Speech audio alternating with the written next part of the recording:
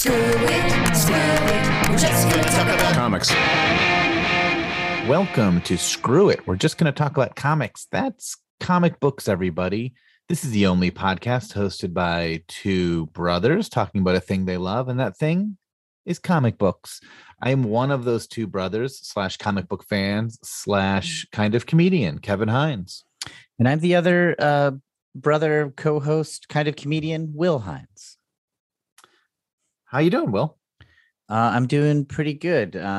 Here we are back on our normal remote recording style. Last episode, we were face to face. Yeah, we're back in the desolate corners of Los Angeles and the tri-state area where I live. So no longer in the hubbub, the fast-paced world of Cape Cod.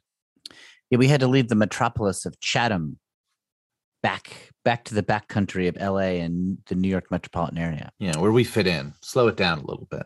We're sort of cowpokes. We're simple folk. We take it easy. We're like farmers at heart. And we are about to, in this episode, start a new season. I think it'll be a 6-episode season. We're going to cover some highlights of the work of Kurt Busiek. Yeah, Kurt Busiek, comic book writer, one of our favorites, one of everybody's favorites. This is a big, important comic book writer, especially in the world of superheroes. And if you aren't familiar with him, you're gonna love his stuff, and we're excited to introduce it to you. Yeah, especially if you love superheroes. He does some stuff that is not. He's done a lot of great superhero work. He's done some other cool stuff as well. But yeah, I mean, for a long time, he was just like a Marvel guy working on tons of Marvel stuff. He's done obviously some DC stuff and a lot of creator-owned stuff at this point. But he sort of became into our awareness at Marvel, even though I think he started at DC. But he came into our awareness at Marvel and really became a huge deal for a while. And now I think he's just well regarded. Mm-hmm. And overall, even though we're going to cover a lot of these, just for people who maybe are getting the name Kurt Busiek in their minds for the first time, what are the big like bullet point works? I mean, the thing we're covering today, Marvels. That's probably still his most famous work. Would be Marvels, I would guess. Though it might be Justice League versus Avengers, which has been in the news because it was drawn by George Perez, who passed recently. R.I.P. And is just sort of this. Probably the last hurrah of the Marvel DC crossovers, at least in the foreseeable future. And now that Marvel's kind of this Disney thing and DC is kind of being pushed even harder by Warner Brothers, it just feels like there's more red tape to get through to team up these characters. So it seems less likely to happen in the near future. Yep. He's also known for Astro City. That might not be as big a commercial success as Marvel's, but that might be the most Kurt Busiek-y thing that I've read by him. That's his biggest creator-owned thing as well. Yeah, I mean, he started it. Just a real quick, very brief, filled with errors overview. That's our style. He started off, I think, doing a few things for DC, but then came over to Marvel and did I think a short run on Power Man and Iron Fist. Kind of bounced around just on a handful of titles for a while, and somehow got to work with Alex Ross. He'd befriended Alex Ross when he worked at a different company. But Alex Ross was basically looking for a writer to help him create the pitch for Marvels, what would become Marvels. And so they kind of joined up on that. And obviously, I think Alex Ross's art was a huge part of selling this. Oh, sure. Kurt Busiek really kind of just really wove a really nice, simple, fun, smart story out of all that stuff. And that book, which we're going to cover in greater detail in a little bit in this podcast, was a huge hit. Yeah. And that sort of launched his career and got him lots of opportunities. I mean, he was also well liked by a lot of the editors, but like that put him on the map for sure. And then he kind of went on a real big run in the 90s. Like he did Untold Tales of Spider-Man, which you and I really liked. Not a huge seller, but then he got to do the relaunch of Avengers and Iron Man. Shortly before that, he also had done Thunderbolts, which was kind of a surprise hit, and launched Astro City, as Will had mentioned. And then like after Avengers, like he kind of was just a name after that. He did like a run on Conan for Dark Horse. He did a run on Justice League. He did a couple other things for DC, like something called Power Company that I think is underrated. A lot of other creator on things like Autumn Lands and Shock Rockets and things like that. He did Superman Secret Identity, which we'll cover in another episode, as well as Batman Creature of the Night. And they're all just like these really cool books. Now, if I had to I'm less knowledgeable than Kevin on almost all things in comic book world, and maybe in all things, but definitely in the comic book world. But if I had to describe like what separates Kurt's work from other writers, I mean, first of all, he is just an excellent writer, just in terms of the nuts and bolts of a good story. His characters have a little flair. He introduces whatever the reveal is right away in a fun little grabber. The dialogue is good, just at your basic comic book story writing skills. He's really good at all of it. But what makes him particularly good are two things. One, he was the first writer that I was aware of who just seemed to have an encyclopedic knowledge of all things comic book. He seemed to be the guy that you could imagine just saying, you'd be having lunch with Kurt Busiek and say, hey, when was the first time that Adam Savage appeared? You'd be like, oh, that's FF81 and blah, blah, blah. And it was named this and did this. Like just one of these. Adam Savage, the star of Mythbusters. Oh, what's the guy's name who's who's revealed as like the perfect man in the Fantastic Four? Adam Warlock. Adam Warlock is who I'm thinking of. I'm thinking of the guy from Mythbusters. He's a Marvel comic character who launched a very successul television show, Mythbusters. Well, if I had said that mistake to Kurt, I think he was a guy who would both correct me and know what I meant. You know what I mean? Like, and just had huge references to the history. And then he also, through Astro City and Marvel's. I'm just glad you didn't call him Wolverine. Well, I did. He is Wolverine. Wait, what am I saying? Yes, I will continue to think that every hero and soon every just entity is Wolverine. He's the whole like, what would the everyman think of this?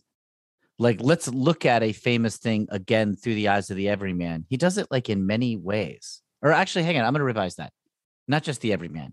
He's big at taking a thing that you know of, whether it's a story or a character, and like, let's look at it from a different point of view that reveals a whole new side of it.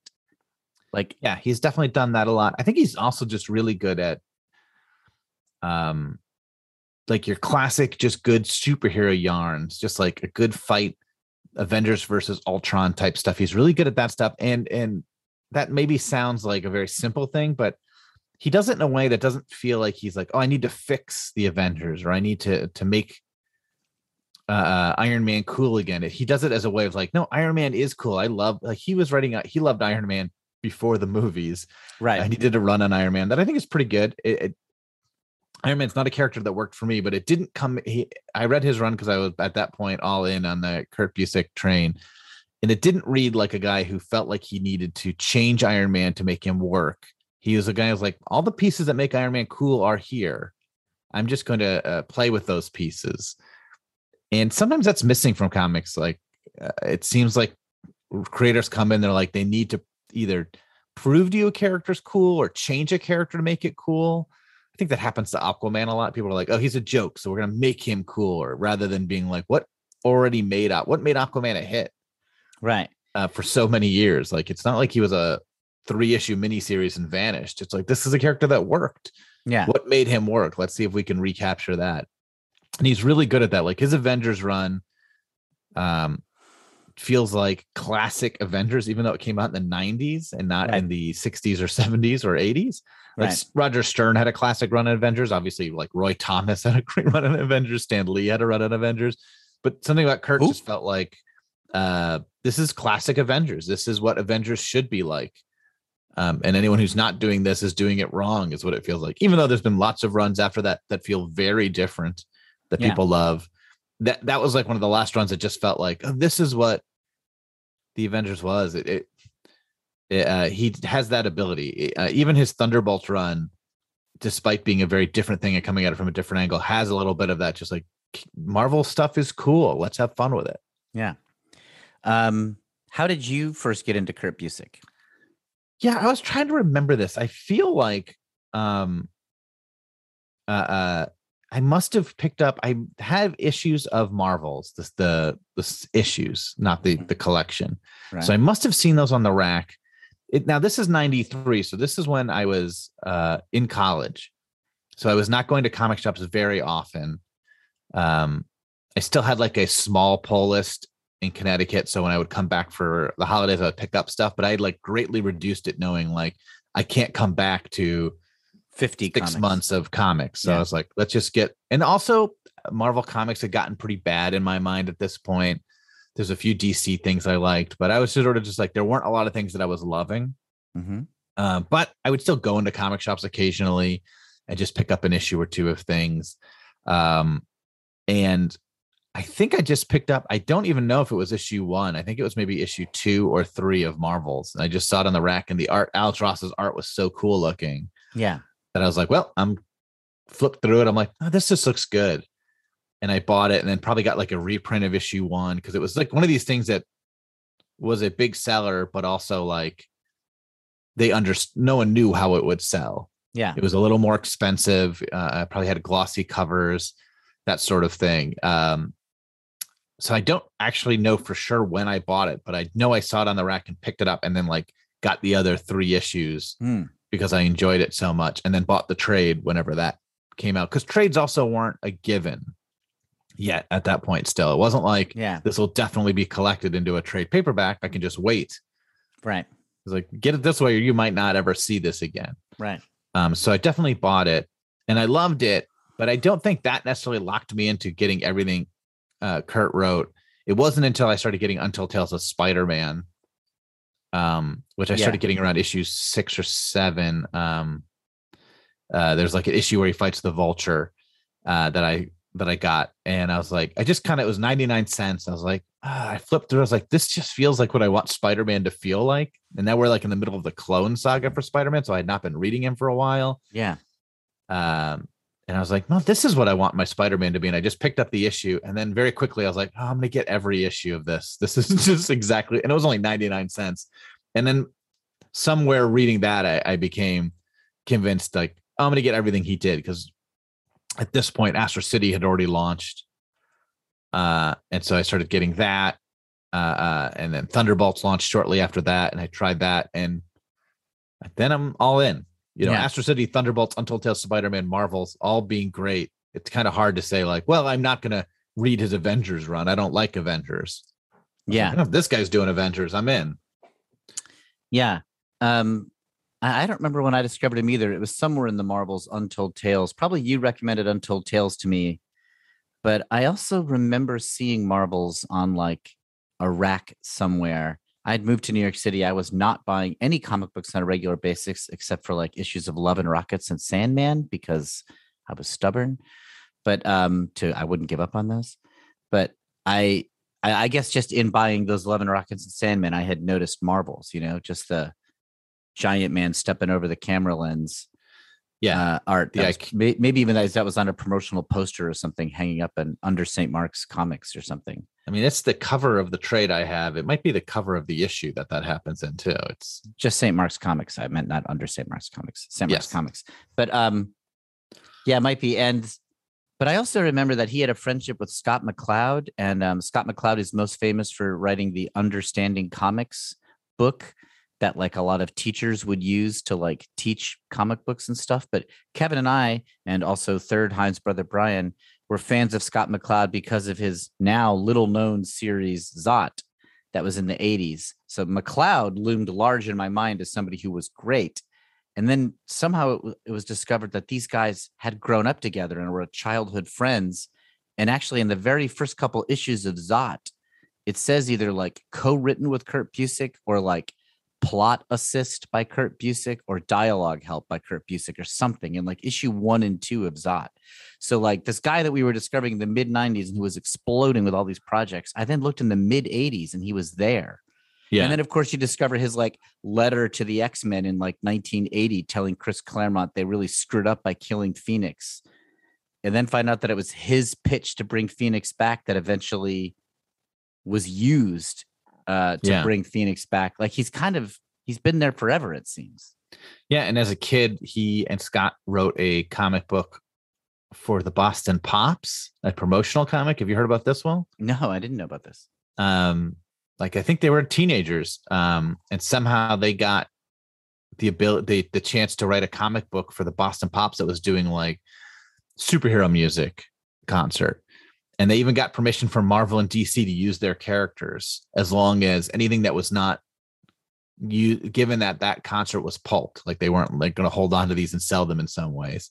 And so Kurt wrote a story where like Marvel and DC superheroes fought at a Boston Pops concert or something. And Scott McCloud either drew it or laid it out and somebody else finished it or something like that. But like, it's like a 12-page story that they did.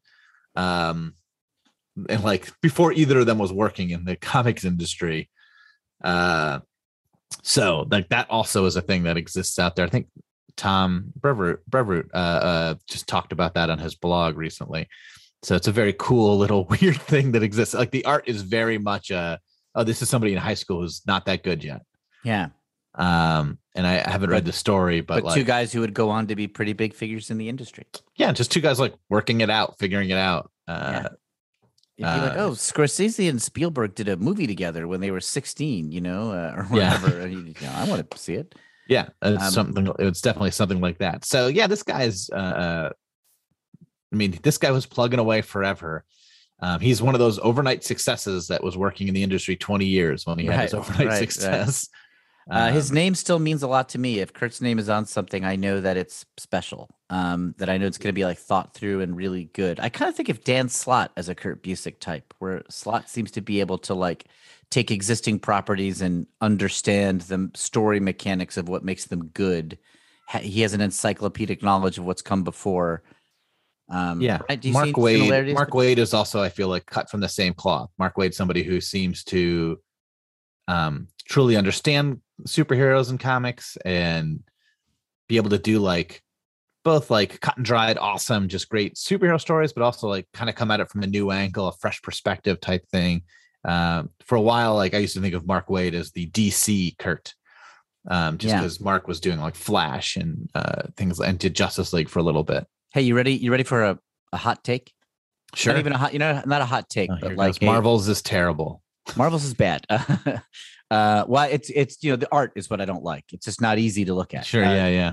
No, not even a hot take, but like a thesis, which is that you could think of Marvel's comics creators in these three generations. You got really four, but I'm going to do three. So the originals, the innovators, your Stan, Jack, Steve era, where they are Wild West, creating the universe, right? Then you got in the 80s, your John Byrne, Frank Miller's, Chris Claremont, Walt Simonson's, and these are kind of like they the rabble rousers. Like things have gotten stayed here. We're going to shake it up and change everything to make it new again.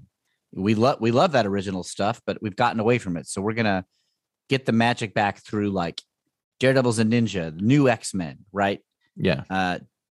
Blah, blah, blah. Beta Ray Bill shows up on Thor. Then you got the next generation, which is like, we're going to bring the magic back, but like quietly. Like, no, I'm sorry, I got it. The reboot guys. Like, we are doing stories where the story, part of the appeal is that it is a new look, like Superior Spider-Man, Marvels, Thunderbolts, even like the Immortal Hulk, I would say is like, it's sort of like I know it's much later. But how does that fall into your metatextual writers, which I think Immortal Hulk is more about, like the remixing? I think Kurt Busiek is the beginning of the remix culture, basically. Okay, Kurt Busiek is like, he's like the Elvis Presley to Immortal Hulk's Beatles or whatever. It's like, it feels so different to me. It feels like that's two different things, but it's your theory. There's something related about it. Like the appeal of Marvel. Well, we should wait till we talk about it. But I'm going to introduce the theory that Kurt Busiek is the beginning of the metatextual generation. Okay. There's something I'm ready to be shut down because, as I always like to acknowledge, I don't know what I'm talking about. Well, I just think there's something about what Kurt was doing and Mark Waid was doing and Slott who did it later on. And there's still writers who do this to some time. There's a back to basics approach to what they're doing, where the guys who do it now, and like I feel like more like Morrison was more like the Well, this is interesting. Yeah. So like the precursor to like Hickman. Yeah. And, Okay. I see what Al you're saying. Ewing, where they're sort of like it's almost like, oh, this is wild. It's more like now what you'd say about this stuff. And Yeah, now that's it feels true. like it's, even though some of these guys are really good at character stuff, it's more plot first, where Kurt and Wade and Slott feel more character first. Okay, but like I see what you're saying. Like it definitely feels like this 90s stuff is the good stuff we're talking about is more back to basics than like what Hickman's X-Men, Ewing's Hulk would be for sure. But there is something about Kurt's stuff which is like, I assume you, the reader, already have a relationship with all of these properties. And that relationship is part of what's going to make this enjoyable. Like the fresh look on something you know. I assume you know about Reed and Sue's wedding. And that's why this panel is interesting. Mm-hmm. And I'm not going to spell it out. There's something in that leads to Hickman and Ewing. I think this is our big divide, Will. Okay. I mean, I love Immortal Hulk, and I'm going to keep working Marvel's. this theory as we talk about it. So if they're connected, that's fine by me, but they feel so different. I mean, also it's 30 years. Yeah. them. Okay. I accept that aspect of it just feels, but I think how could they be? I mean, yes, of course they're built on in the same way that like what Kurt is doing is built on what John Byrne and Frank Miller did. Yeah. But I wouldn't say like Frank Miller was the first step towards Marvels. No, definitely not. But like that's 15 years, 10 years, less time difference. There's a bigger difference between Miller Byrne and Busiek. There's, conceptually than Busiek and Hickman, I think. Like Astro City is closer to Hickman than it is to Born Again. All right, we'll talk more. Yeah. Anyway, so Kurt's great, and we're going to be covering 6 big, what I consider big works of his. We're not going to cover everything. Mm-hmm. We're going to do some things that I think are really big as well, and we're not going to do them necessarily in the order they happened. Yeah, we have a special order picked out. It's a random order because I wanted to end with Astro City, which is an early work, kind of early of his work, though it's still ongoing as of this point. So we're starting with Marvels, which is like his breakout thing. It feels right. Then we're going to cover Thunderbolts. Very appropriate because now there's rumors of a Thunderbolts movie in the works. Exciting. Then we're going to do Untold Tales, which is a favorite of ours. Yep, that's a Heinz-Bro favorite. Then we're going to do Avengers, which after Marvels, I think was sort of like him locking in as like, this guy's the real deal. Okay. And then Superman's Secret Identity, which I think was a huge hit, but sort of doesn't get talked about enough. It's so good. And you haven't read it. And I think you're going to love it, Will. Can't wait. And then we're going to end with Astro City, which is probably like his, like, if there's one book that like is going to be chiseled onto his gravestone someday, this is the one it should be. Yeah. I mean, that's a gruesome way to look at it, but if we ever meet him, that's what we're going to tell him. We plan on going to your We've made your gravestone. Here it is. Creator of Astro City. And he created that with Alex Ross, who does Marvels, and Brett Anderson, who's just a great artist as well. Yeah. So it's also a nice bookend to Marvels, Astro City, and it's also similar sensibility to Marvels. For sure. Yeah. Okay, so should we take a break and get into Marvels? Well, that's an early break. You folks ready for that, listeners? I think you're right. Feels right. Feels like this is break time. Okay.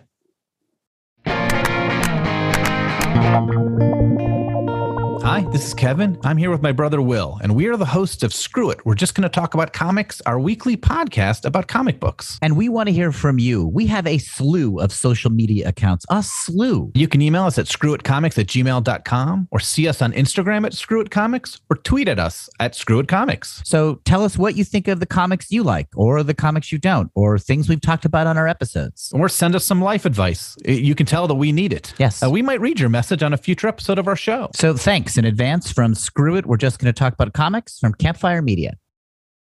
All right, and we are back. Kevin, let's get into Marvels. So, right. So, Will, what is Marvels? Marvels is a 4-issue miniseries written by Kirby. That's all you need to say about it. Okay. So go, what do you think, Marvel? How would you describe Marvel's Assemble? Did you mean that seriously? Do you want me to actually try to do that? Yeah. But then I wanted to interrupt you. Just it's a 4-issue miniseries. Yeah, that's basically it. That's what Marvel's is. 4-issue miniseries written by Kurt Busiek, drawn by Alex Ross, which follows the life of a photographer who lives in the Marvel universe.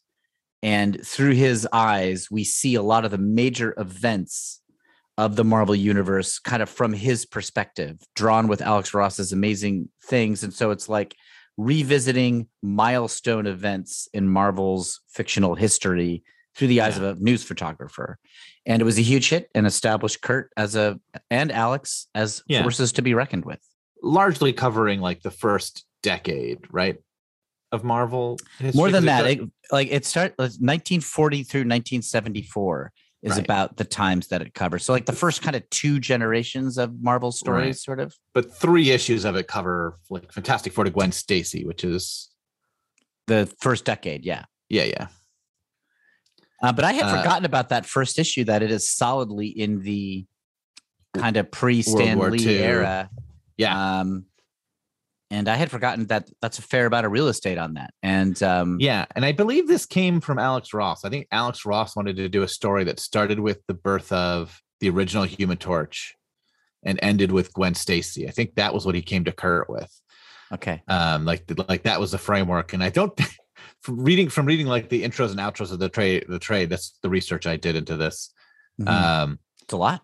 It sounds like he didn't think about including like Galactus. Okay. Which is like a pretty big thing to skip over. But kind of when he was talking with Kurt about it, and Kurt sort of helped him like iron out, well, let's do it from this perspective of what would the people on the street know about these characters? And then all of a sudden it's like, well, they would know Galactus. That would be like one of the biggest things that ever happened. Right. A god comes from space and threatens to eat the planet. So it sort of becomes this street level view of the Marvel history through Gwen Stacy's death.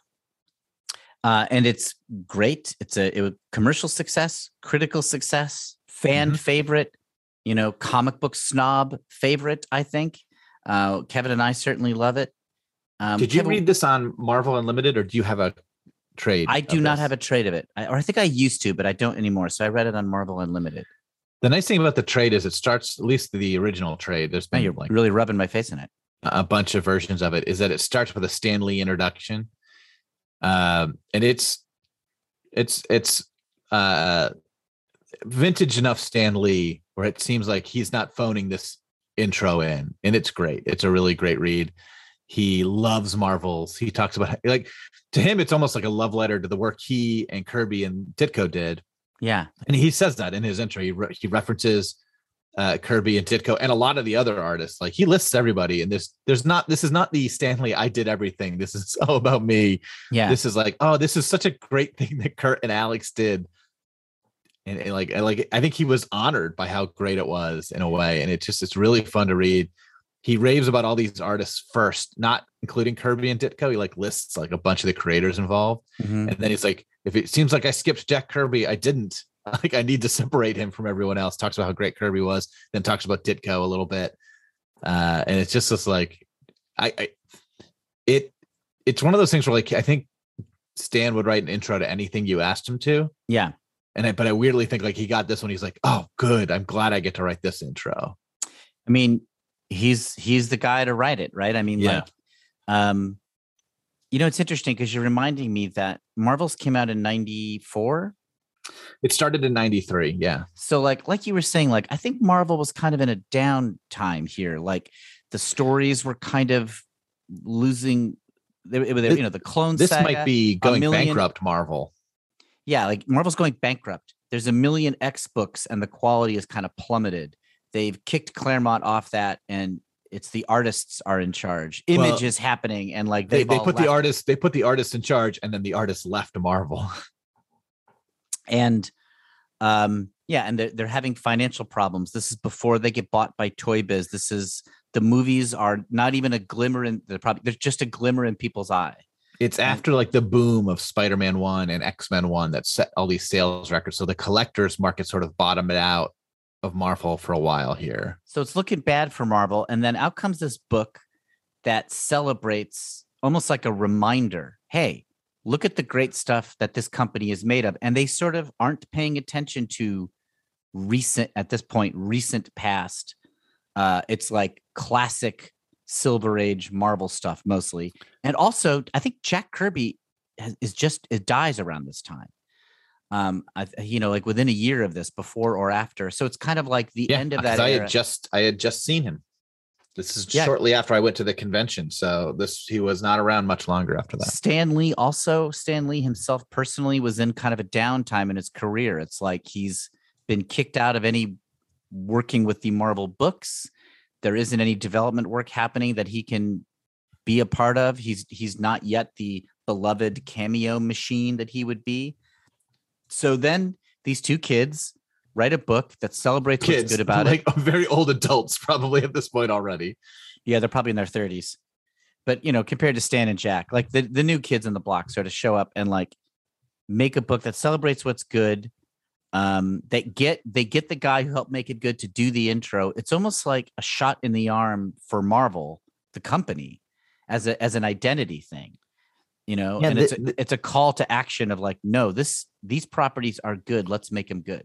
Yeah, Marvel hadn't quite bottomed. I feel like Marvel had like this stretch where all the artists were leaving. When did Image Comics start? Let's look that up real quick.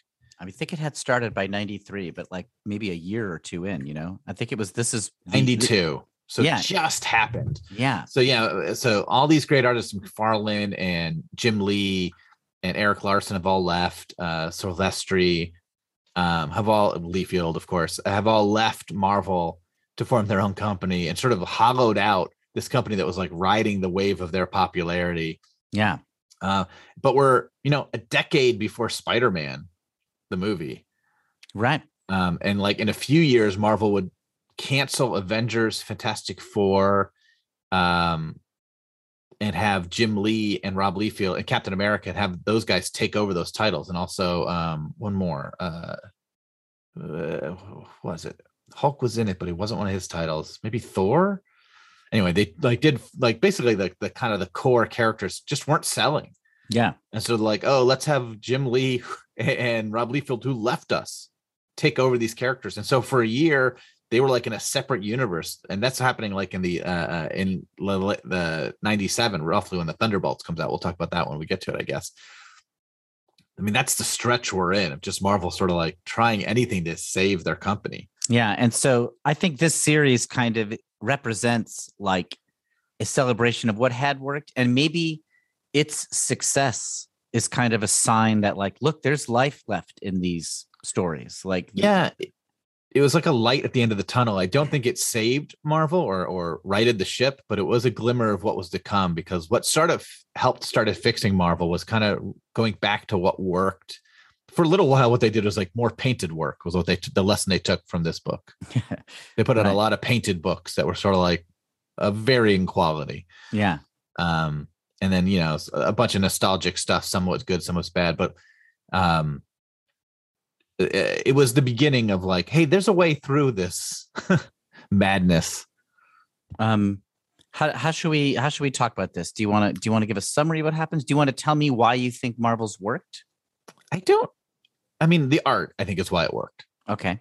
As much as Kurt, let's start what the there. Season is about. This art by Alex Ross. Alex Ross had probably done a few things. I didn't do any research into this.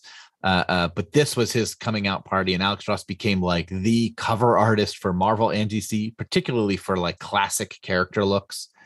How would you describe what's cool about an Alex Ross illustration? It definitely has its own style. It's almost photorealistic. It's not quite though, but it is. It's like taking these characters and making them feel real, like in the same way that like John Byrne and Frank Miller made these characters look cool. Yeah. But they didn't look real, right? Like Frank Miller's Daredevil doesn't look anything like a human being. Right. And John Byrne's Fantastic Four looks cool, but it looks like a comic book. Yes. Like what he's drawing wouldn't necessarily look as good in real life.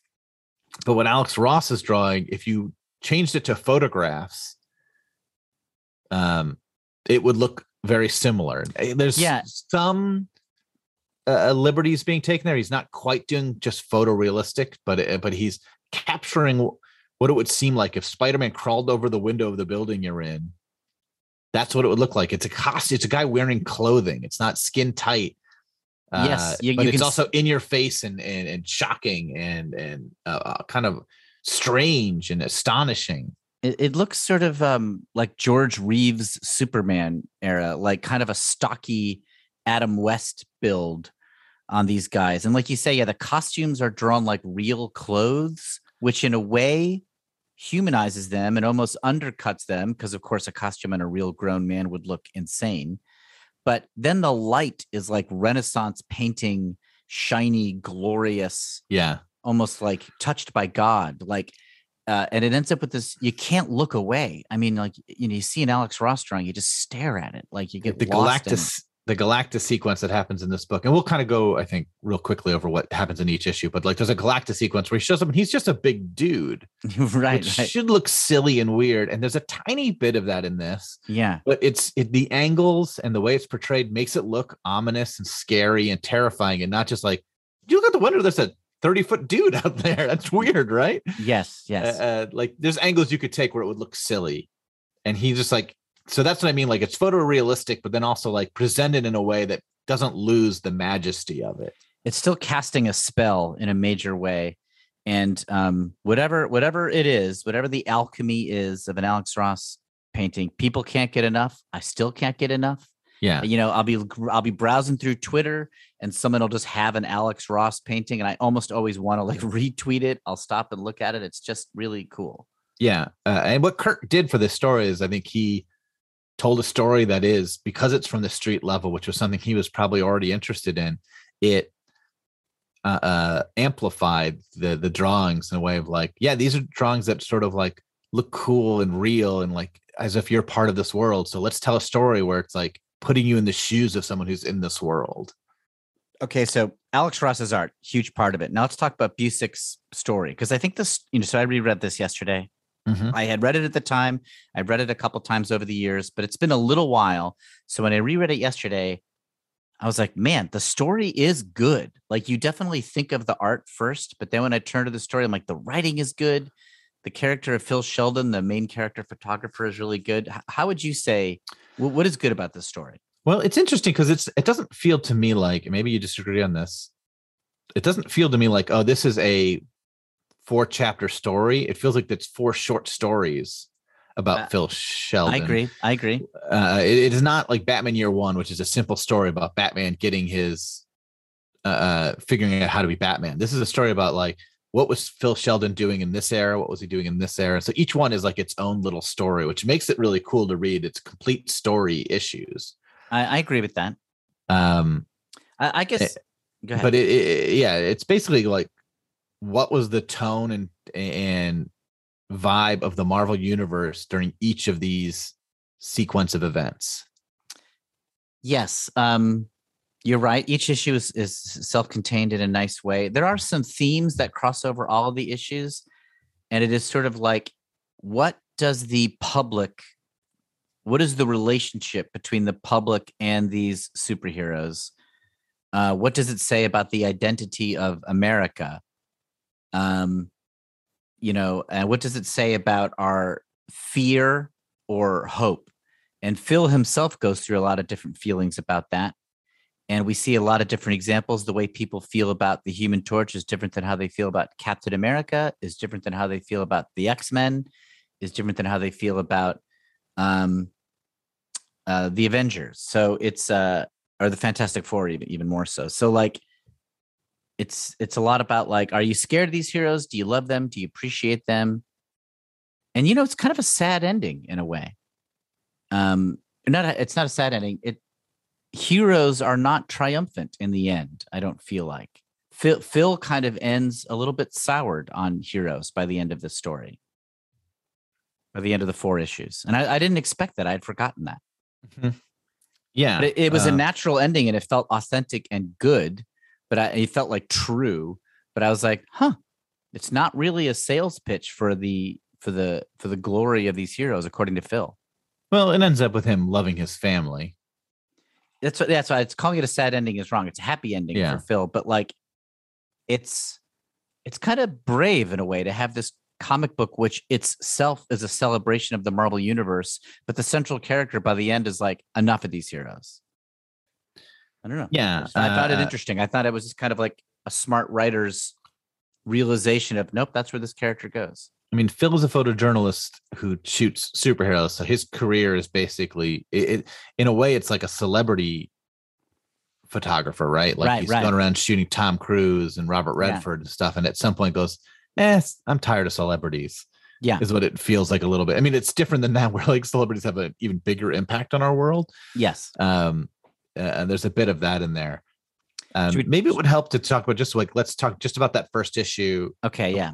and then So the first issue, we're not going to go page by page or anything, but just cut to 3 hours later. Panel 2.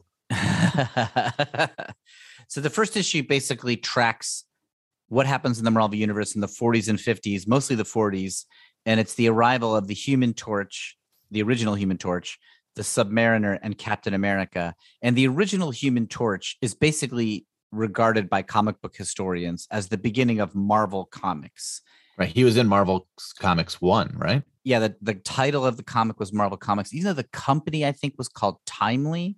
Yeah. And then later would be called Atlas, and only at the Fantastic Four time did it start being called Marvel Comics. But Yeah. people kind of retroactively say, the company that we know as Marvel Comics began with the arrival of the original Human Torch. And so that's where Marvel's begins. Mhm. And it kind of introduces a world where the emergence of the original Human Torch is the emergence of the superhero. Yeah, and the Human Torch initially was, because of that's what comics were at the time, was more of a monster comic. It was like he was a threat, he was a villain that we had to like watch out for. He wasn't heroic in a lot of ways. Yeah, he was a scary science fiction phenomenon. And so was Namor. Like they both quickly turned into heroes, but like they kind of started off as like almost villains. Yeah, the original Human Torch is like a Phineas Horton, a scientist, creates an artificial android man who, anytime he touches oxygen, initially this was true, bursts into flame, right? And and then the Submariner is just like the king of Atlantis who shows up and wants to take over humanity and is a bad guy. Yeah. And so this story is the discovering that from the point of view of Phil Sheldon, photojournalist, who initially thinks he wants to go to Europe to become sort of famous being a war journalist, but then realizes that if superheroes are here, that's actually more exciting than a world war. Yeah. And it's interesting too, and I haven't read a lot of these comics, but like comics back then did not have like an issue to issue continuity so much. It wasn't like they weren't following up on stories from previous issues. It was like, here's another adventure involving this character. Mm-hmm. So there's some disjointedness probably to those stories that Kurt is weaving together. And because of that, also like one issue, Namor might be a villain, and the next issue he's a hero again. And some of that, there's nods to that, where like that, like I would say the climax of this issue is the first sort of superhero crossover where Namor fights the Human Torch. Namor is like gone mad again. He hates humanity again, and the Human Torch has to stop him. And so there's this big battle. But like they both have become good guys by like their next issue. So it's sort of just like all is forgiven. And that's sort of nodded to in the captions. It's very fun and true to what comics were at the time. And what Busiek does, and this is a thing he does well and that other writers would do well, is like, okay, initially this was just an accident of publishing. There wasn't continuity from issue to issue because that wasn't people's relationship to comic books, and therefore Namor can be a hero this issue, a villain the next issue. But what if that's a story? What if that is like people don't know whether to trust him or they need him? And so that is like you say, it's used, and we see Phil not sure what to think about these people. Mm-hmm. Kurt's taking just like an accident of reality and kind of retroactively making it a narrative in a pretty good way. Yeah. It's also Phil's theme of career versus family, which is kind of the overarching arc he has over the 4 issues. He's got a fiance named Doris, and he basically blows her off for work and is not even sure he can marry her because in this dangerous work. Well, in this issue, he's so scared of these superheroes. He treats it almost like, it's a disaster. He's like, I can't marry someone until this is sorted out. Yeah, like this is a hurricane that's going to pass. And then only when he realizes, like, no, this is just the new normal, and I can't let my life pass me by, does he re-propose or reconnect with Doris. So I guess the arc in this issue is him going from being scared of these heroes as a problem that needs to be dealt with to like learning to live with them, being comfortable with them, and not being scared anymore, right? Accepting them.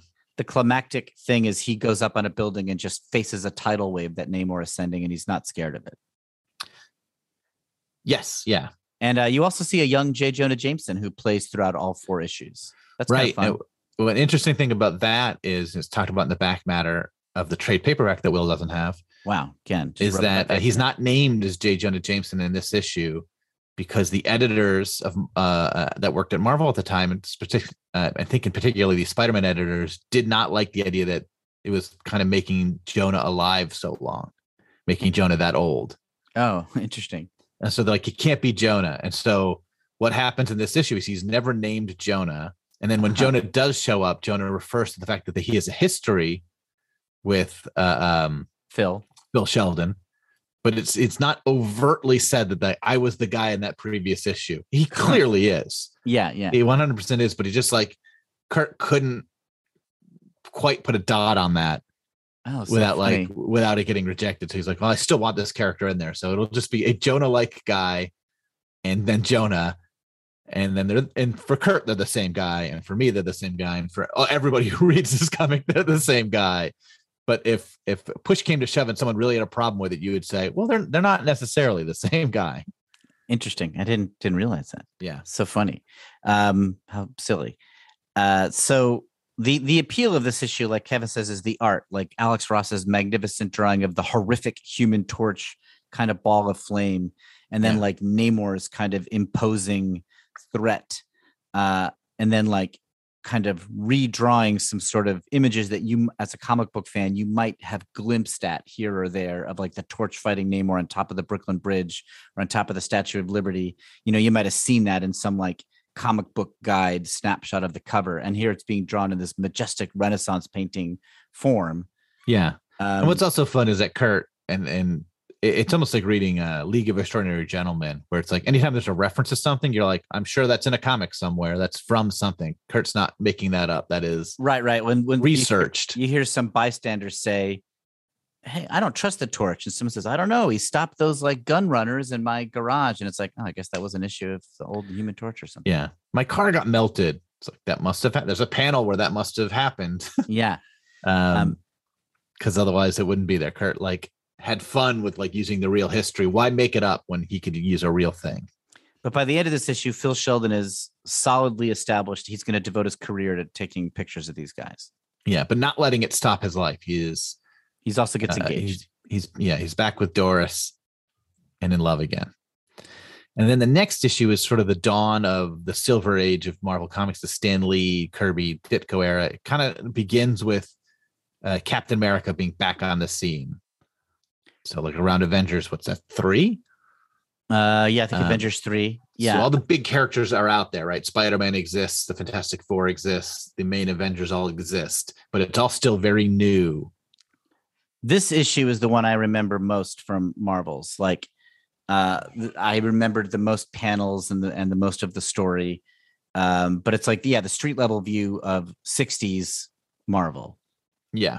Because when we start issue 2, the FF Spider-Man, they have all arrived already. Yeah, that's what I said. Yep. Oh, okay, right. I was expecting to see that, but we don't see that. And it's a lot about the X-Men versus the rest of the heroes, right? Yeah. Because this is is this the engagement of the FF happens in this issue, not the wedding, or does the wedding happen too? I'll look. The engagement definitely happens. Galactus is issue 3. The wedding might happen this issue. I'm looking. What stands out about this issue to you? We've got the mutant girl in the basement. I mean, in reading it, the marriage happens too. In reading it, it's the X-Men really stand out to me. When I think back to it, it's the images of Giant Man standing over and Captain America leaping over the cars. But the really cool moment is when you first see the X-Men, how they're drawn scary. Yeah. And at this time, the X-Men comics were not steeped in the mutant as persecution as much as they would be later on. In the 60s, you mean? Yes. Yeah. They still were the X-Men were feared and hated, but it wasn't as big I don't think it was as big a deal back then. Right. They were presented as the strangest heroes, but not like the feared, persecuted heroes. Yeah, but that is such a part of their DNA that it does feel right to be true there. And there definitely is an aspect to it. Sentinel's storyline is part of this, but they were feared for an issue or two. They weren't like, that wasn't like such a part of their DNA. So their costumes are still like bright and happy and cheery. Like they're not easy to like make them look scary. Yeah. And their first appearance in this, which is like lit by Cyclops' visor, they look terrifying. And like you get why you'd run around the corner and see them and be like, yikes, even though a moment earlier you saw the Thing and you're like, he's okay.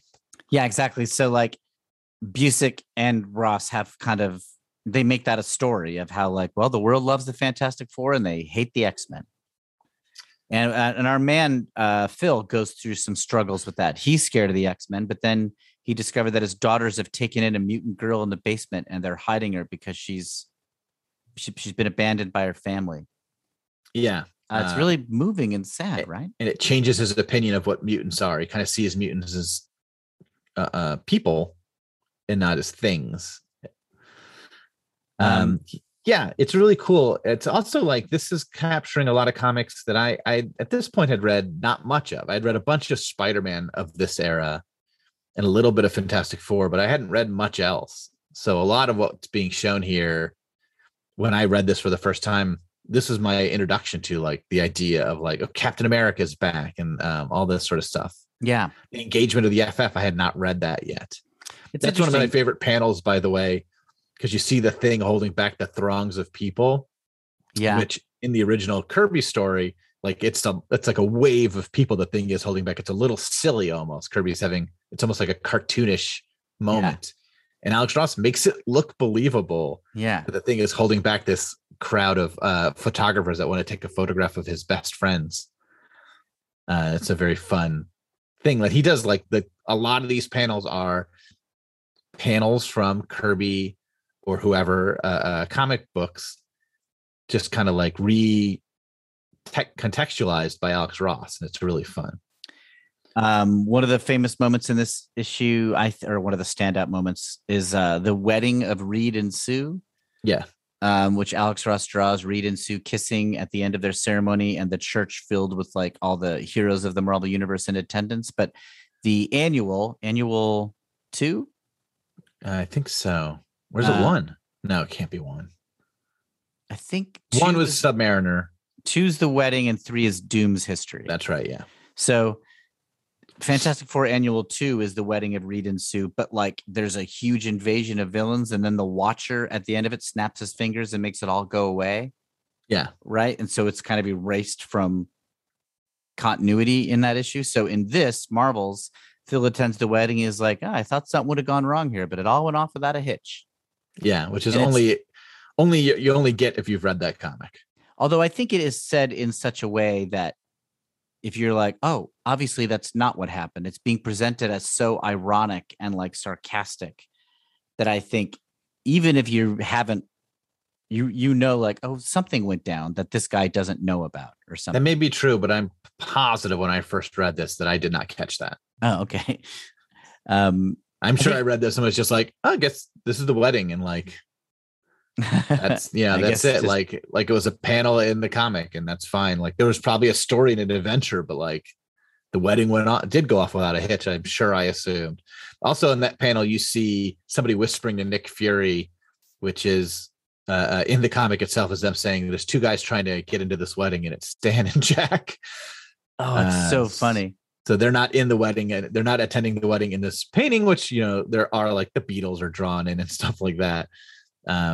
There's lots of like Easter egg drawings throughout these 4 issues. Yeah. But Stan and Jack, who would be perfect Easter eggs in this, are not there because they were not allowed into the wedding, and that is in the comic, and you can't have them there. Yeah. So they're just outside the door wearing their top hats and canes. I think that's what they were drawn as in the FF annual. Yeah, seeing Alex Ross's drawings of all these figures is really fun. This kind of has a sad ending. With the little mutant girl that Phil Sheldon's Yes. family was sheltering runs away because she doesn't want to bring trouble to them, and they never find out what happens to her. Right. Yeah. And she's not a real Marvel character. She's inspired by like an EC Comics horror character, according to the back of this. So we never know what happens to her. Yeah, so I had forgotten about that too. That like Marvel's as a story is not just like a nostalgia fest. It's like it's got some darkness in it, and I think that's part of what makes it sort of memorable. But that's also part of what makes Marvel's great, right? Like what set Marvel apart from DC was that Spider-Man is hated, that the mutants have trouble being accepted, where like everyone loves this Flash Day. Superman is everyone's hero. Even Batman at this time was like helping out the police, like during the day, like I'll solve this crime for you. Right. So like there wasn't any of that happening at DC at this time. So not at the time Marvels came up, but the time Marvels is about. So it is what is beautiful about Marvels. Let's go on to issue 3. Yeah. So issue 3 is like my favorite of this issue. It's just because it's terrific. Yeah. It covers basically the coming of Galactus, which is like the end of the world from anyone's perspective in New York City. A guy shows up to destroy the planet, and the FF struggle to defeat him, and it looks like they're not going to defeat him. And it's just like, oh, this could be it. Yeah, and the story about Phil in this issue is the beginning of it. He's had it with heroes, and he wishes they would go away. But then the arrival of Galactus and the FF saving the world makes him realize, no, we need them. He's also like not home, right? He's not going. He's a workaholic at this point. His like wife calls him during the Galactus thing, and he's like, "I'll talk to her later," which is like, this might be the end. You might never speak to her again. Yeah, he's shown as kind of a jerk to his family in this issue. Yeah. Kevin, he realizes at some point that it's like, well, if the world is going to end, I should be with them. I want to be with them. Kevin, if Galactus showed up, would you call home, or would you get right to get on with me and do an emergency podcast as it was happening? I mean, it's got to be podcasted, so I think my wife would understand. Yeah, people would need our takes. Yeah. I mean, I'm always home. I work from home, so I don't go anywhere. I'll be upstairs is what I would say. Yeah, I mean, it's fantastic. Also, again, it's one of these things where at this point I knew of the Galactus story, but I had not read it. I did not have a reprint of it. The Essentials had not come out yet, I don't believe. So I might not have read it either. So to me, like I read this before I actually read the Kirby issues of Galactus and after, and it's great in both angles. Like it is a great view of it. And then when I reread it again, I'm like, oh, every single panel here is from the Kirby comic, and it's so cool to see it. Yeah, it's so interesting. And and given how many things were covered in the first 2 issues, there's a ton of real estate on just like those 3 Galactus issues from FF. Yeah, in here. It's also some parts of are better in here. The flames and the rock sky. So when Galactus comes, the first thing that happens in the issues is that the Watcher covers the sky in flames and covers the sky in rocks to sort of confuse the surfer so that he doesn't notice Earth. Yeah, he's trying to like get Galactus and the surfer to not come to Earth. Yeah, but like from our perspective in the city of New York, all of a sudden the sky is on fire. Yeah. Which is terrifying. And it is presented as terrifying in the comic, but it's even more terrifying in this. Yeah. Since it's such a street level book. And then when the sky is covered with rocks, it is just like, what is going on? And like reading this for the first time, I was like, I assumed Galactus was doing this. Yeah. It seems like, oh, Galactus, it wasn't like, this didn't read like, oh, this is to protect us. It seemed like this is part of Galactus's deal. Yeah, it's part of Doom coming. Not Dr. Doom, but the concept of lowercase Doom. Lowercase Doom arriving. Not Von Doom. And man, it's fun. It's fun reading this. And it is terrifying. Galactus both looks kind of not quite silly, but sort of like awkward and baffling and scary. And just like the effect is what's going on here? Like, this is bad news. and it amplifies the beats from that story. Like in that story, the Fantastic Four like fight Galactus, can't do anything, and sort of regroup for a bit, and then come back and fight him again. Sort of, and then like it takes like 3 attempts for them to really deal with this. And reading this, like the beats between their fights, it just feels like they lost. Yeah. Like, where's the FF? They're gone. There's no Avengers coming. What? This is the end of it. And it amplifies those moments of like it. I don't know. When you read the Kirby issues, you're just sort of like, well, this is where they're regrouping. But in this, it just feels like, oh man, this feels dire. And the end of the issue for Phil is he realizes family is important. Like he cannot give them up for heroes. But he also is mad at people who complain about the heroes at the end, right? The people who are like criticizing and poking holes in the heroes. He's like, we need them. Like, what are you, crazy?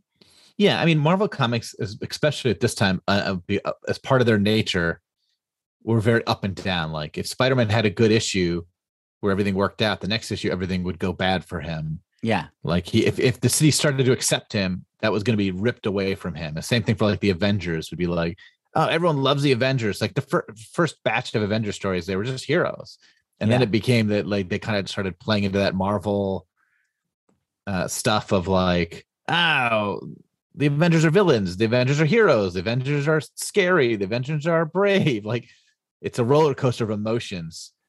But because of that, they're not always beloved. And Phil, who's seen them be great and like sort of acknowledging that, like, how can you still hate them? Yeah. How can you be afraid of the Thing after what he just did? Right. And there's like the one panel nod to This Man, This Monster in here, which is great. Oh, there is?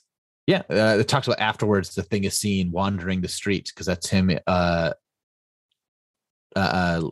leaving because he feels because This Man, This Monster shortly after Galactus, and he kind of wanders off. Yeah, that's right. That's and there's right. a In panel the rain. here that's right from the comic. Yeah. Oh, so cool. Should we move to the last issue? Yeah. And this is weirdly like a smaller story. Yeah. So this it's about the death of Gwen Stacy, which is a smaller story. It is not the end of the world. It's the end of one person. Right. But it's huge in the mythology of the Marvel Universe. Yeah. It's huge in Phil Sheldon's life because he becomes friends with her. And you'd have to do that, I think, because otherwise, why would Phil be invested in the story enough to give it the real estate, the comics, the real estate that equals its importance, right? Yeah. If he doesn't know Gwen Stacy, why would he be there? So, like, to get him involved in this, like, you have to get him involved in Gwen Stacy. It's a little bit of a love letter to Gwen Stacy, and this sounds like a knock on the comic. This is maybe my only hot take, where it's like, I don't have that love for Gwen Stacy. I think she's a character and she existed. And like the most interesting thing about her is that she died. Right. And I think people who were reading comics at that time still love Gwen Stacy and still miss Gwen Stacy's character. But to me, I'm sort of like, I don't miss her at all. Yeah. And I think like Alex Ross and Kurt are Gwen boosters, and it reads like, oh, she's perfect and wonderful and so glorious. And so there's a part of that where I'm like, was she all that great? She was also like hated Peter Parker every other issue and hated Spider-Man occasionally, and like I think you're right.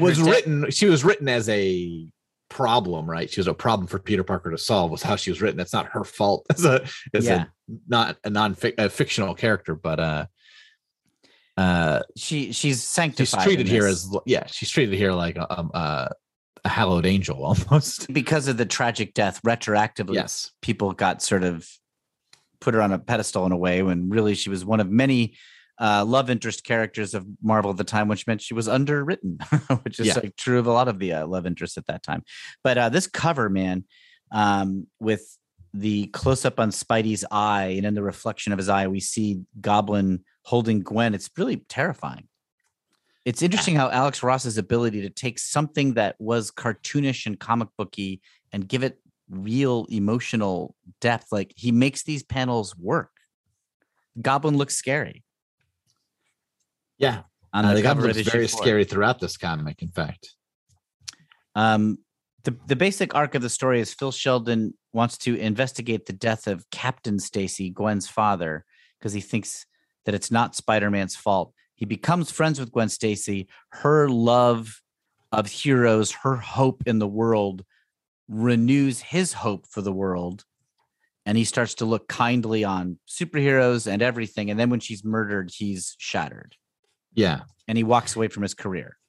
And I guess that's just what it is. Like, there's this moment where it's a really beautifully drawn sequence where Atlantis is invading New York for what I assume is the 5th or 6th time. Yeah. It seems like a regular thing, an annual event. And Gwen Stacy and he are walking around it, and she's like, "Oh, it's beautiful, isn't it?" And there's a little manic pixie girlness to her there, where she's almost serving like how she affects Phil more than who she is. But it is like really beautifully drawn and really cool, and a great way to view this Atlantis invasion. Yeah, and manic pixie dream girl trope aside, it is interesting to see Gwen Stacy, somebody that we know as being drawn from John Romita Sr. mostly. And we see her in the hands of Alex Ross, and he kind of like bumps her up to like angel status. Yeah, a little less buxomy, which is good, but yes, but more like innocent and angelic, I would say. Yeah, and she renews faith for Phil here. Yeah, and it is lovely. Like it's affecting to read this story. I mean, and we get to see the goblin taking her from her house, and that's one of the scariest panels where you see the goblin climbing out the window with her under his arms. Yeah, it's terrifying. A very scary panel, and Phil sees that because he's come to see Gwen about something. And then we see Spider-Man in action. It's really interesting to see Alex Ross draw Spider-Man because in a way, Spidey is, I would think, a bad subject for Alex Ross because he's kind of like, Spidey's whole thing visually is these crazy contortions and like acrobatics, and Ditko especially really hit that balance nicely of realistic, but also sort of not pushing the realm of what's realistic for a human body to do.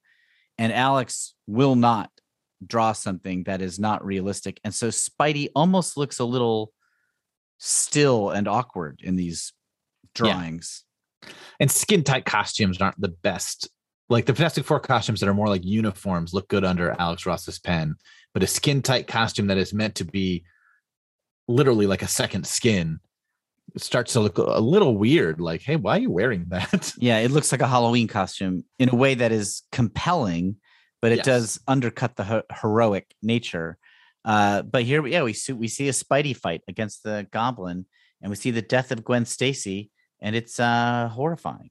And Spider-Man does not talk in this comic, which, according to the back matter, is because Alex Ross still thinks of Spider-Man from his electric company days. When he doesn't say anything. Yeah, he didn't say anything. That isn't. I'm not making that up. That is what's written in the back of the comic. So there's no quips and taunts from Spider-Man. I mean, it's also he's never near Phil, so you wouldn't hear anything anyway. So it's presented as what Phil would hear. Yeah, it feels true to nature and what it is, but you don't hear Spider-Man talk, so it's missing a little bit of what we love about Spider-Man, but it is true to this story too. The death of Gwen Stacy breaks Phil's heart, and he's had it with the heroes, and so he hangs up the career. And so the end of Marvels is him asking a quote normal everyday boy, Paperboy, to take his photo with his wife. Yeah. Oh no, sorry, to be in a photo with him and his wife, and his daughter takes. Oh no, his assistant takes it. His assistant takes the photo, right? Do you know who that boy was? I didn't until I looked it up on Wikipedia. I guess it's Ghost Rider. He's the second Ghost Rider, yeah. I did not know that. Yeah, Daniel Ketch, the second Ghost Rider, not Johnny Blaze, the first one. But he was Ghost Rider at that time in the 90s. He was the Ghost Rider. Okay, so it's an Easter egg to the 90s Ghost Rider. And that's how it ends. I think it is the only like modern 90s character that's in here at all. Oh, interesting. I guess Johnny Blaze as a name was just too silly to have in there or something. I don't know. Yeah. Or maybe it wouldn't be the right age, right? Johnny Blaze probably already existed. Yeah, it was probably just about to exist. So you'd have to have like a 20-year-old. Yeah. I mean, you could have had like Robbie Baldwin or something. Yeah. But I don't know if Speedball existed yet then. Speedball might have existed. Anyway, it doesn't matter. Yeah, it's a really fun 4 issues. There's also an epilogue that I've asked Will to read numerous times. He still has not read at this point. Correct, Will? No, I read Marvel's issue 0. Okay. There's an epilogue that was written that's basic, I think, an even better ending to the story that takes place in like X-Men 102 or something, whenever they're in New York at Rockefeller Plaza. Okay. And it is Phil is like there with his daughters, just hanging out when like the Sentinels attack the X-Men, and Right, they see Storm and Banshee and Cyclops in action. And his daughters are like all caught up in it, and they're taking photos. And he's like, "Oh, now they're sort of where I was as a kid." Okay, interesting. And he sort of watches them being him, and it's really cool. And it's also like, to me, like, oh, we saw Phil at the birth of the Marvel Universe, and now he sees his kids at like the birth of the '80s Marvel Universe. Oh, And okay, it's yeah. a very cool little epilogue. I refuse to read it. I mean, I've given up trying to get you to at this point. Is it not on Marvel Unlimited? It's 100% of Marvel Unlimited. When we first got Marvel Unlimited, I was like, you should read this. Oh, I don't remember that. It's not here when I search for Marvels. Maybe it's not on there anymore. Marvel's epilogue. Nope. I'll look for it. I read it on there when I had. I don't currently have Marvel's Unlimited, but the year I had it, that's where I've read it. So maybe it's not on there anymore. Oh no, it is. You have to search for it separately. I mean, also, it should show. It came out in 2019. Yeah, it came out as part of like the 2019 or whatever an anniversary version of the Marvels came out, and it's in the most recent 25th, I guess. Yeah, the most recent collection of it includes that. It also includes tons of other stuff. Like they did like an annotated Marvels, which is like deep notes from Kurt. I don't have this version of it, but it's there's like a huge hardcover volume that has just tons and tons of extra stuff. And Marvel sort of became that, right? Marvels didn't have a lot of evergreen stories that didn't feel like chapters 9 through 12 of the never-ending story of Spider-Man. Like any collection, even Kraven's Last Hunt has a little bit of that, right? Where it's what's going on in Spider-Man at this time is also still true in that comic. Yeah. He's a newlywed to Mary Jane, and like he's wearing the black costume, not the red and blue costume, where this is evergreen. This feels like you could hand this to somebody now or 10 years after that, and it'll still read the same. Yeah. Well, I was really thrilled to read it. It held up for me. Like it was really exciting to reread it, and I can understand what a smash it was. Yeah, I mean, and Alex Ross became a huge hit. He went on to do Kingdom Come for DC, which was also a big hit. And for a while, Kingdom Come, I think, was held up as like the better thing. But I feel like Marvel's has outlasted it. I've always felt like Marvel's is a better story overall. Kingdom Come is cool in its own way. Yeah. But like, you know, and then Alex Ross's friendship with Kurt continues. He does covers for Astro City and helps create characters for that. He does a lot of covers for comics in general. He did all the covers for Immortal Hulk. So he's just like still out there, still working, still doing great stuff. And he's doing a Fantastic Four series pretty soon. I think he's writing and drawing. Yeah. Oh, interesting. And it will be really great to read.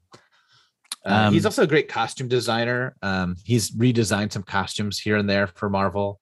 He always does it with like a look towards nostalgia, but he's just great. And he's somebody who thinks about like how this would really look and hold together. And he's great. Alex Ross is fantastic. Kevin, I think we've done it. I think we've done a good coverage of this Marvel's story. Yeah. As I said, next episode, we're going to talk about Thunderbolts. We might talk about Thunderbolts issue 1 in depth, and then very briefly kind of just talk in general about the Thunderbolts after that. Kurt's run on that was about 3 years. Okay, so everybody read Thunderbolts number 1 to prep for next episode? Yeah.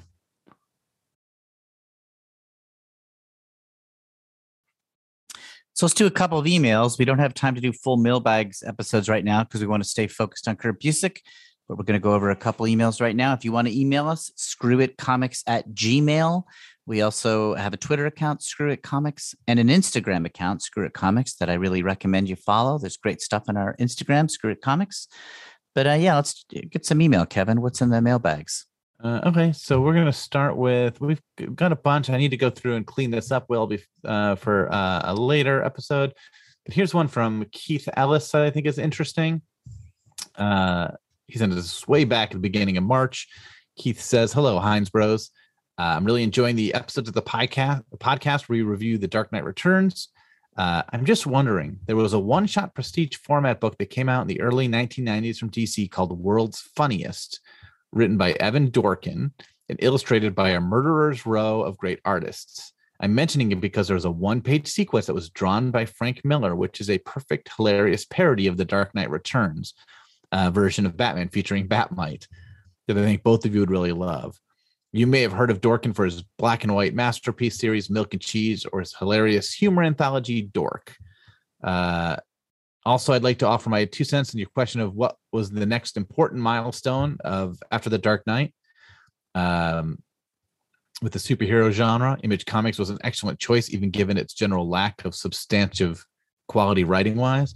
I would offer up one more, the Miller Ellis era of Wildstorm Comics, with the Authority being perhaps the best of the bunch and Planetary being a close second. And finally, I wanted to give a couple of less mainstream ideas for possible new upcoming seasons. Miracle Man / Marvel Man, Flaming Carrot, Martial Law, Top 10, The Serial Killings, and Acme Novelty Library. Ooh. So a lot of good recommendations there. I've read that World's Funniest. I don't remember it that well, but it was a thing where they do lots of parodies and in most cases got like the artist you'd want drawing that parody. Oh, interesting. So like Frank Miller doing the Dark Knight Returns, but it would be like whatever other ones happened and there'd be like, oh yeah, if you got an artist, this is the guy you'd want drawing it. It was kind of like a perfect storm of just like these guys still being interested enough in mainstream comics to be willing to do it for like a 1 or 2 page story. It's definitely worth looking up if it's still available to people.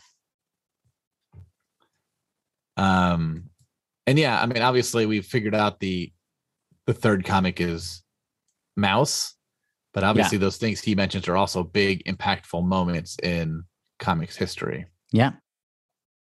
Thank you. Nice email. Here's one from where is it? Here's a silly one. Let's do this one real quick. This is from Dan Wars. He's writing to our sub podcast. Well, screw it. We're just going to talk about war games. Right. After reading the buzz and the numerous war games Facebook groups and message boards I belong to, I decided to check out your show. I'm not a comic book fan per se, but I do occasionally check in on the misadventures of Hagar the Horrible, Beetle Bailey, and the Family Circus in my local newspaper. Okay. Despite this, I enjoy your program tremendously. We all know that the breakout star of war games is the character of Malvin, Mr. Potato Head, portrayed by leading man Eddie Deason.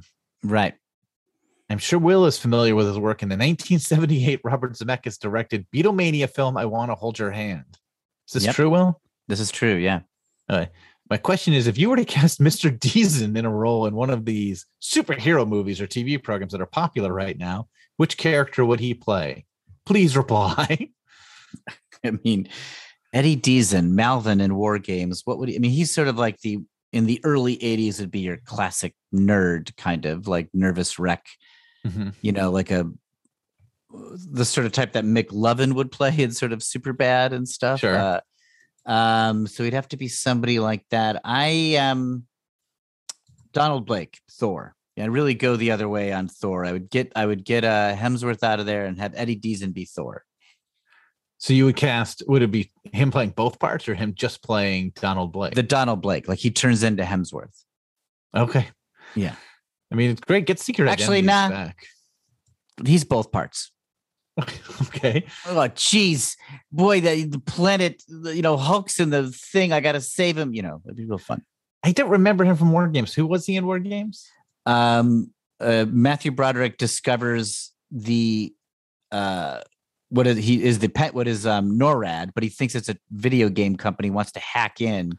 Oh, and he can't figure it away. To. Yeah, so he goes to visit his 2 professional friends, and there's the heavyset guy sitting in a chair. Is like, I always leave a back door So just find out about this guy's personal life. You see what his back door is. And then Eddie Deason is the guy's like, you're giving away all our best secrets. It's like, Mr. Potato Head, it's not a secret. Everybody knows it. So wait, it's not even the main guy in that scene? It's the second guy. It's the second guy? All right. He's the breakout star, was the second guy in one scene of War Games. And this scene was not filmed by John Badham, who ended up being the director. This was one of the few scenes that Martin Brest filmed before he was fired as the director. So this is a Beverly Hills Cop, Scent of a Woman directed scene. And it's a really good one. It is a good scene. I remember that scene. Now that you've described it, I do remember that. It's, important. Like the whole hacking plot for like the first third of that movie is tremendous. It's really fun. Yeah. This has been Screw It. We're just going to talk about War Games. Yeah. Right now, back to comic books. Brian Stratton emails us, "Hey, Milksops, I've been reading through the Dead Man Omnibus in the wake of Neil Adams' passing, and it suddenly hit me that a Dead Man video game would be absolutely amazing, like a Grand Theft Auto where you could body jack almost every NPC in the game. I know Will is a huge gamer, so here's something for you to kick around for a few minutes. What comic book-based video game that doesn't exist would you most want to play?" Spider-Man scratched my itch so thoroughly that it's hard to imagine another one. A really good X-Men game from like Claremont Byrne era X-Men would be fantastic. That would be really compelling. Although actually I take it back, because when you switch, the Avengers game taught me that if there's too many heroes and powers, it's sort of like, it's kind of too much to keep track of. It's better to have one character that you can kind of master. So what's that character? Yeah, I will say, I don't know, who's like a really fun power to have. I playing the Avengers game, I wish it was just Ms. Marvel. I wish it was just a polymorphing Ms. Marvel. That would be really fun. I think it was undercut by switching to Iron Man and Hulk, and actually each of those guys were great. But I just wanted one, and I think Ms. Marvel, there's like a real satisfaction to making your fists big and popping somebody. What about like a Plastic Man game where you could really turn into anything, almost like a comedic superhero game? It'd be tough to quantify that into a repeatable thing. Like, do you have like, you pull up the weapon wheel and there's like, be a cuckoo clock? Like, I'm playing Marvel Superheroes Legos with my son Cameron. And a lot of what they do in this game is you build little platforms, and the platforms will have a superhero symbol on it, and then that superhero can stand there and become a thing to like, solve a puzzle or whatever. So like there'll be a shield thing, and Captain America will get on it and deflect a beam and blow something up. But the Fantastic Four logos means Mr. Fantastic gets on it, and unlike what he ever does in the comics, he becomes crazy things. He becomes like steam shovels and screwdrivers and mouse traps. Everybody just wants Plastic Man. They don't want Mr. Fantastic. They want Plastic Man. I mean, Mr. Fantastic is just a smart guy who occasionally stretches his arms to pick up a test tube. Right. And it is very fun and silly. Anyway, that's all. But that is what my son's opinion of Mr. Fantastic is built around now. Andrew Williamson writes, "I recently found the show through CBB and love it. I grew up on the 90s Fox cartoons and the movies, but never read comic books before the pandemic. Your excitement for the original Spider-Man run convinced me to read it and follow along. Currently up to issue 21. I also listened to your season on the Hulk, which was great. I was wondering if you two do signings. I live in New York, would happy to go to UCB. Sorry, it doesn't exist anymore, Andrew, or wherever. I would sign a Spider-Man comic. I think it's a bad move. Yeah, I think it's a bad decision on your part. But now that the pandemic seems to be subsiding, I guess if we can ever do a live show, we'd be interested in it. I mean, we live on different coasts. We might not have enough of an audience, but we're into it. So I'll tell you what, we'll set up a live showing in New York, and you are compelled to go. You have to go. Yeah. You don't have to. We'll comp your ticket, okay, in exchange, but you got to come watch us. And if it's just you, even better. Be really live fun. Show at stage. Andrew Williamson, in the audience with his Lee Ditko comic book for us to sign. Yeah, to devalue it. I mean, it'll absolutely certainly would devalue the value of the book. Anybody who's involved in comics would be a better. Like, get Sam Rosen to sign it. Sam Rosen would be great to have sign it. The letterer, sure. He recommends Donny Cates and Stegman's Venom run, Mm-hmm. and Chip Zdarsky's Daredevil run for us to read. Chip Zdarsky's Daredevil run is good. I agree with that. I have not read enough of the Stegman Venom stuff.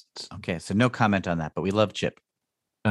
David Diamond says, would you rather have Wolverine's claws or Cyclops' eyes? I have my answer. Kev, what's yours? I mean, claws, I guess. Yeah, the eyes are a pain. Yeah. Gotta have a bunch of if ruby the eyes sunglasses on you at all time. If the eyes worked like they should, like where he didn't have to wear the ruby quartz, I guess I'd prefer that. Because I think the claws would sort of be heavy and I wouldn't want either. I'll be honest. Yeah. I don't think the claws would be useful enough. I think they would be too awkward to like trim my hedges.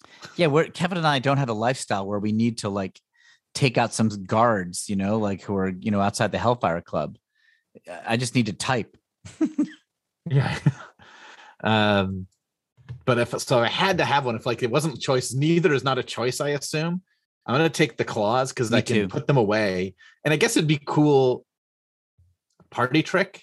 And if like in a road rage moment, if I cut somebody off by accident and they got mad at me, I could just pull out the claws and that might get me out of trouble. But that's never happened to me. I've never needed them in that case, but I guess that could happen. I drew drive in New Jersey. For cooking, it would be good food prep.